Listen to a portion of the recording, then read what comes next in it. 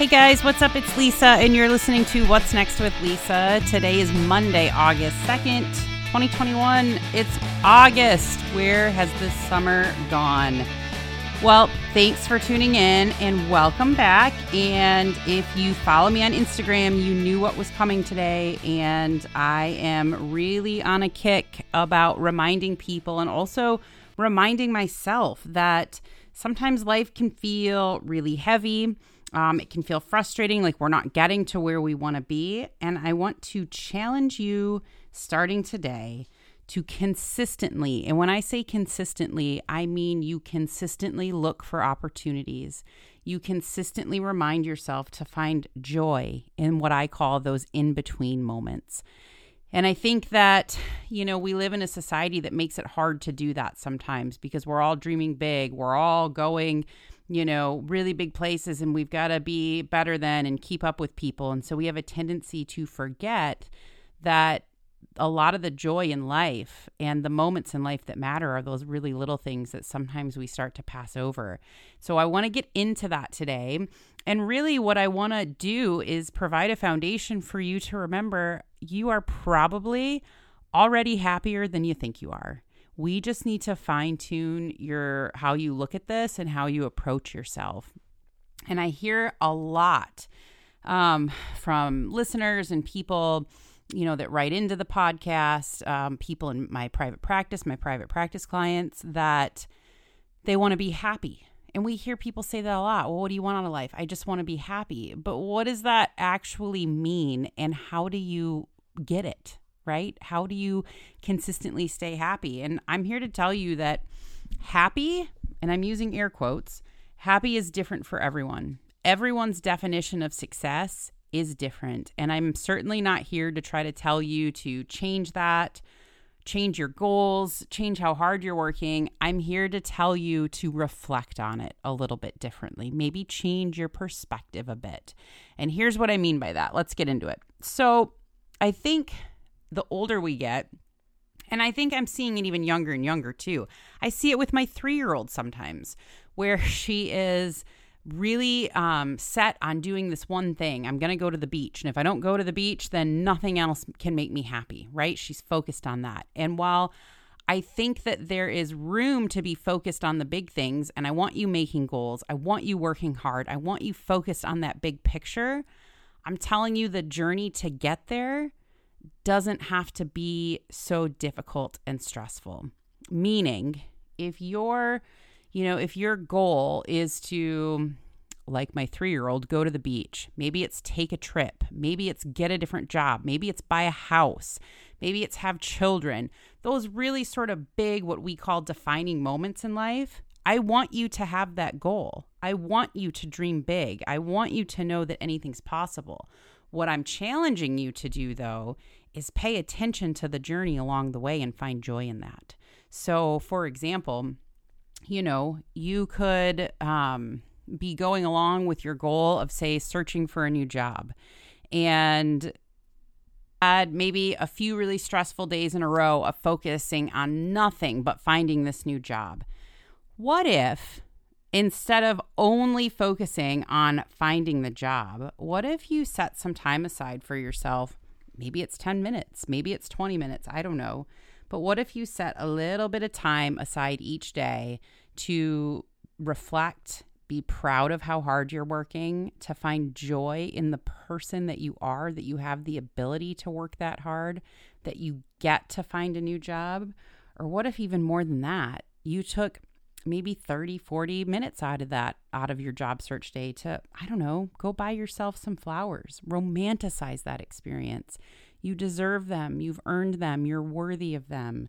Maybe it's the next time you have a really good meal, right? You have a really good meal, and you, rather than just eating the meal and getting through it and getting on to the next thing, I want you to start to train yourselves to sit back and look around. Look at how the table's set. Look at how the food looks. Take that in. Think about how it tastes. Think about who you're with. Maybe it's great company and you can find gratitude for the people you're with.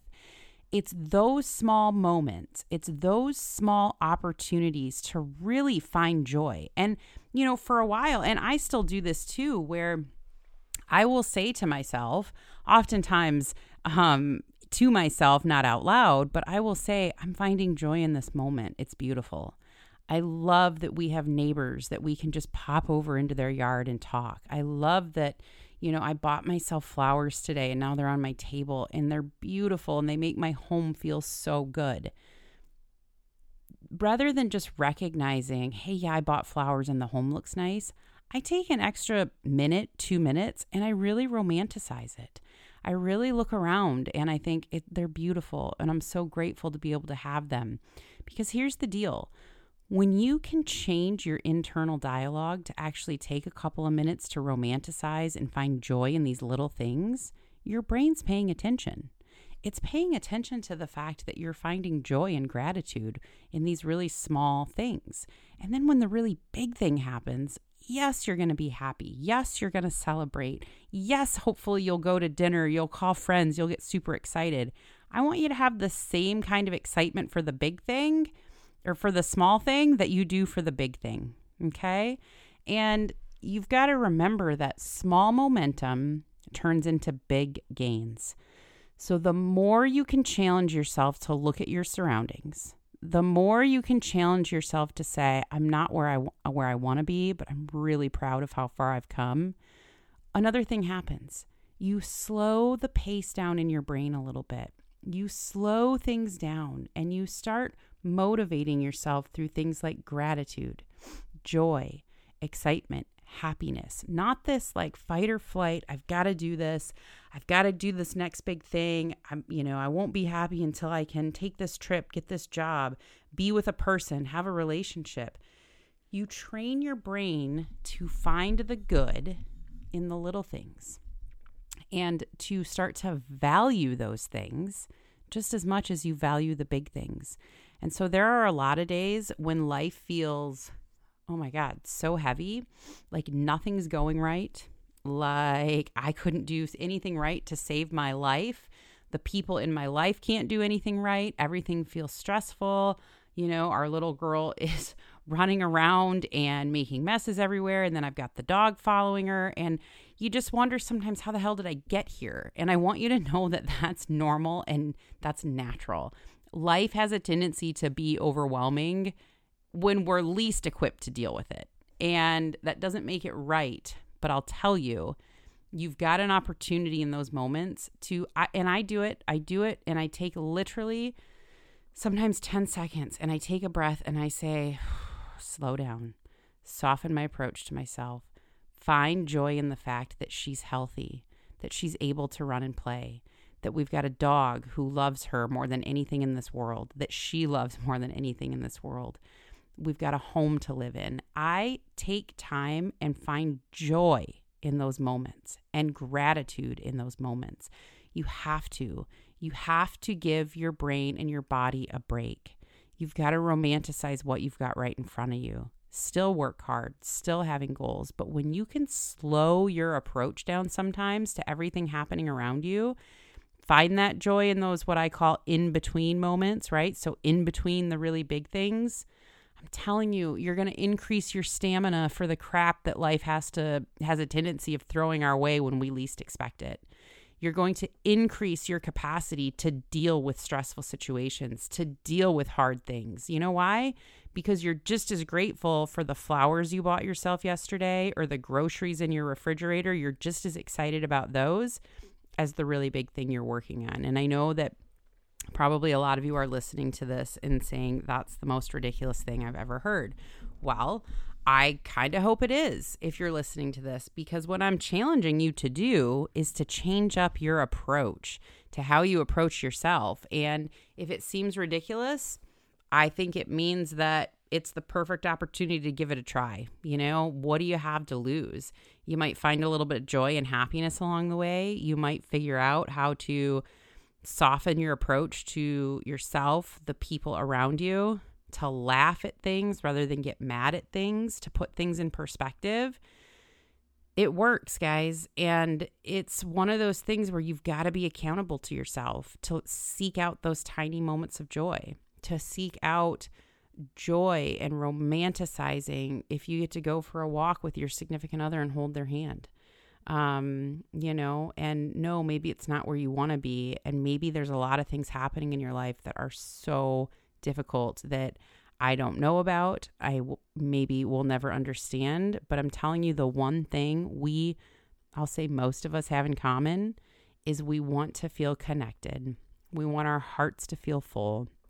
We crave joy. We crave happiness. We crave just a little bit of peace and calmness and things working out. And I'm here to tell you, it's much more of a safe bet that those things are going to work out and you're going to feel how you want to feel if you take ownership of it rather than putting it in everybody else's hands. Try it and see if it helps. Take ownership of what you find joy in.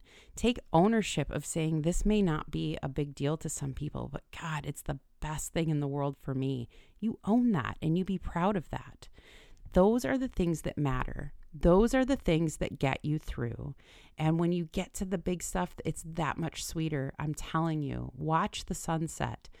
Actually have an internal dialogue with yourself about watching a sunset or a sunrise. And rather, than saying things like, oh, I can't believe I'm up this early. I couldn't sleep last night. Now I'm watching the sunrise. I really want you to just try to say, I'm up this early and it's not ideal, but God, is this beautiful? I'm grateful I get to see it. And, relish in those sweet little moments that all matter. Those are the things that matter. Those little things that matter. I saw a quote, I don't know, a few weeks ago, and it really made me think. It said, watch what kinds of things people take pictures of. It's what they're afraid of losing most. And if you don't know where to start with finding joy and gratitude in those little moments, take a look at your phone. Take a look at what you're taking pictures of. Because I think there is a lot of validity and meaning to that maybe those are the things you're afraid of losing most. And if that's the case, those are the things that you need to relish every little detail in. And remember how the sand felt on your toes. Remember how the breeze felt in your hair. Remember how the sound of your little ones running down the hallway made you feel. It's those tiny moments. It's those tiny moments that get us to the big stuff and that keep us grounded, keep us worthy, and keep us happy. So I hope that helps. Find joy in those little in-between moments, guys. Look for it. It's there. It's there. Take ownership of what you find joy in. What you find joy in is going to be different than what the next 5 people do, I bet. That's okay. Be proud of that. It's what makes you you. All right? So go find some joy today in a little moment. Relish it. Drink it in. Whisper to yourself, I'm proud of you. You're worthy. You're okay. I love you.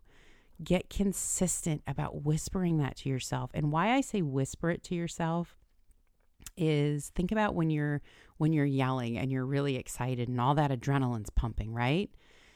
It's not as intimate. So dial it back a little bit and tell yourself, I love you. I'm proud of you. You're worthy and this matters. That's the kind of whisper that your heart and your brain want to listen to. Let yourself drink that in. Let yourself start to believe it. When you're feeling stressed, when you're feeling like the next big thing, isn't going to come, or this thing with this person isn't going to work out, or whatever it is, take a second, dial it back.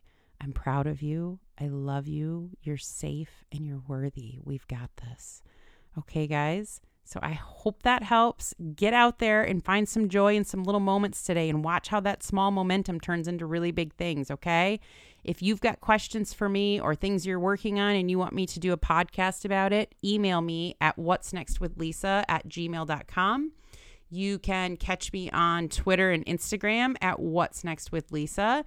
I try to read all of your messages. I try to respond, and I'll always ask your permission before I put it on the air. So take care of yourselves. And remember, today's a perfect day to ask yourselves, what's next? See ya.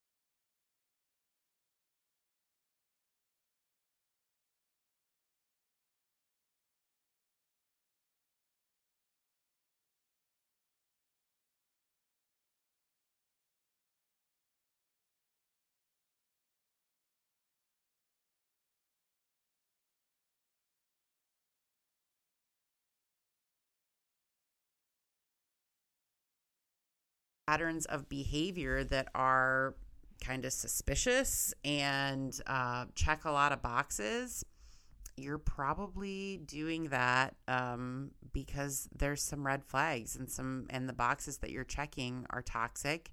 And the question then is, all right, so how do I get out of this? How do I stop it? And, that's the thing, is you can't love someone like over the top or hard enough to make them want to actually love you back if they're a true narcissist. They're not able to. But what you can do is start to love yourself so well that others see that and say, whoa, I'm not going to show up to this. There's no way I can infiltrate that. And there is, it's a lot of work ahead, and it doesn't happen overnight. Because you've got to remember, you're being tricked into thinking you found your soulmate. And then when you actually realize that this person is going to be the cause of some of the lowest moments of your life, it's a really hard thing to wrap your head around. It's very, very difficult. And what happens, though, is I want you to look at the behavior for what it is. I want you to try as hard as you can to look at the behavior for what it is objectively, and look at the patterns. And if they're toxic and abusive, you're worthy of more and you can get out. And what I'm recommending to you guys is not to use this podcast as your only method of support to get out. Seek out a therapist, talk to a friend about it, find a support group. There are therapists who specialize in narcissistic recovery. And I'm telling you, it's not as easy as just getting out and deciding, ooh, that was bad. They slowly dismantle your spirit, and you have an opportunity now to get to put that back together. And so, again, I'm less interested in the diagnosis and more interested in just saying, whoa, this is violent and this is abusive. And basically all that boils down to is anything that is a pattern of coerciveness, controlling behavior, which can include physical, emotional, or psychological abuse, sexual abuse, financial abuse, using money and financial tools to exert control, to gain control of you. These are all forms of abuse. And so if this is what you're dealing with, you are not alone, and you don't need to fix this alone. Reach out to your family, your friends, a therapist. It's it's bigger. It's not your fault. I want to say that. This is not your fault.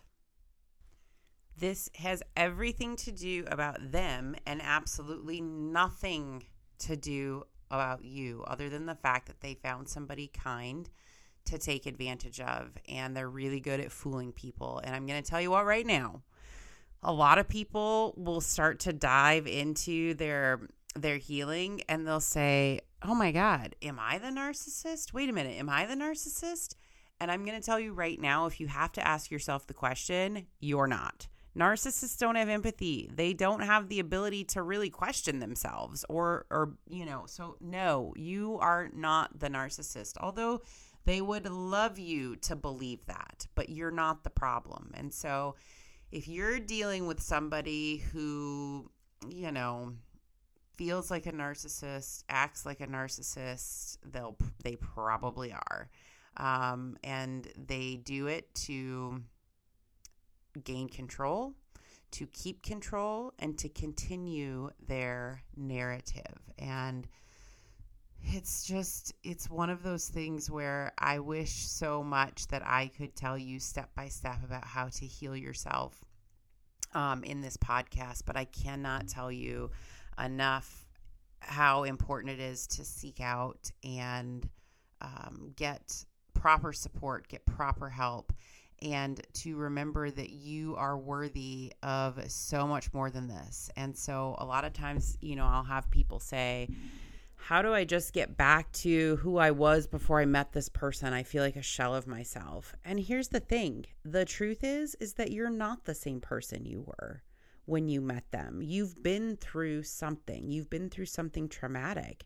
You've been through abuse and belittling and control and, filtering yourself and walking the path of least resistance to just, survive. And all along the way, when I say that out loud, a lot of people are like, that's crazy. Who would stay in that?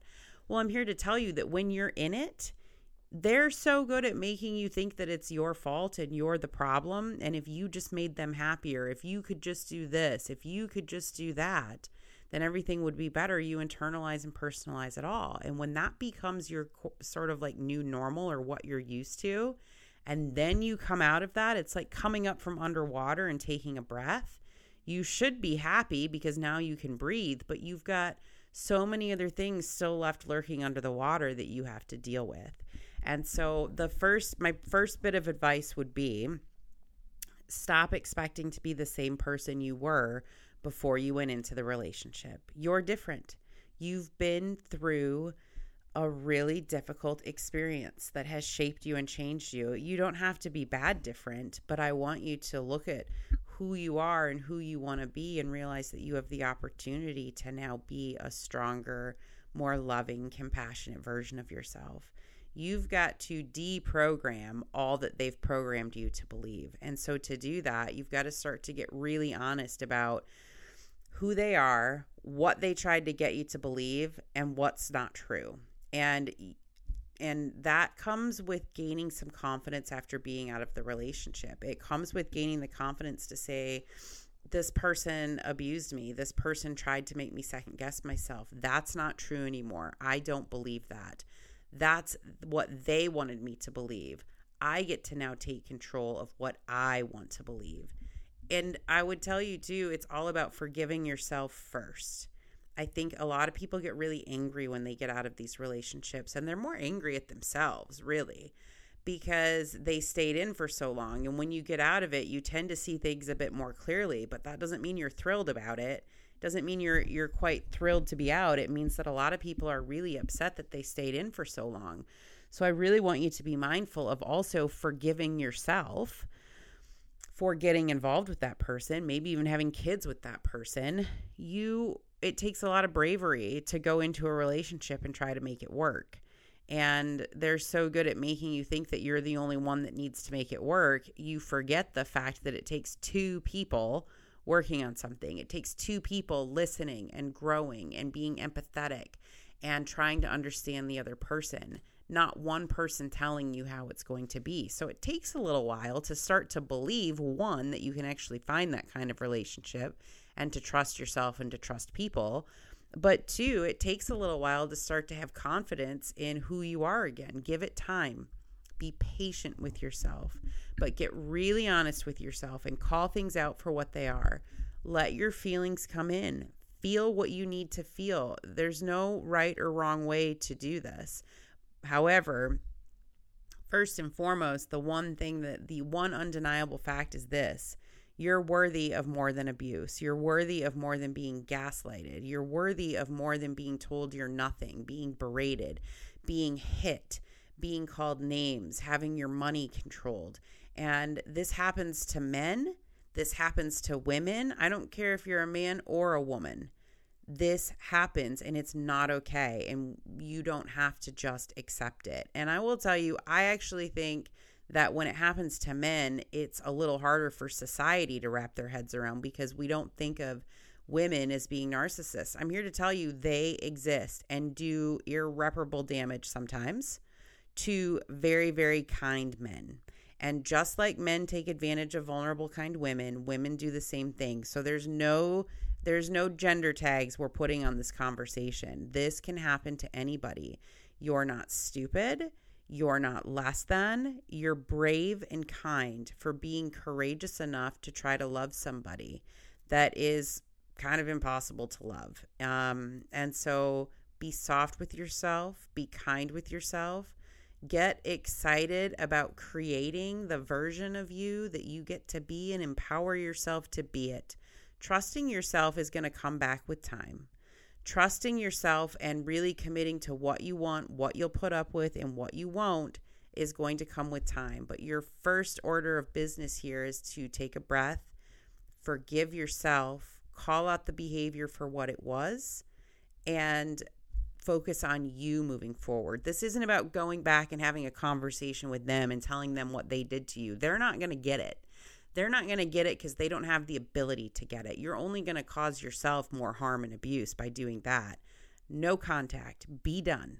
Be done. Move forward. If you have kids with this person and you have to try to figure out how to co-parent, well, then I encourage you to look up a technique called Gray Rock, which is basically responding to them in a way that's about as exciting as a gray rock. And that means that you set boundaries, you're clear and concise, and you talk about the children, because your job as a parent then is to be aware of how they treated you and protect your children from being treated the same way. Now, oftentimes narcissists look at their children like prizes or like extensions of themselves. So in public, it all looks great, right? Maybe at home, though, it's really rigid and strict, or it's just a free-for-all. And right, they're that over-adoring parent. It's hard to say, but you've got a responsibility now to be the parent in their life that can right that ship and show them boundaries and love and stability and consistency and authenticity, all those things we want for our children. So the first step in doing that is forgiving yourself, accepting what it is, and starting to move forward in a way that empowers you to now carve out your own identity. You're not the same person you were when you met them. You're better. You're better, but you're still just as worthy. Okay, guys, I hope that this helps get you started. If you've got questions about this or anything I said, please email me at whatsnextwithlisa@gmail.com. You can also find me on Instagram or Twitter.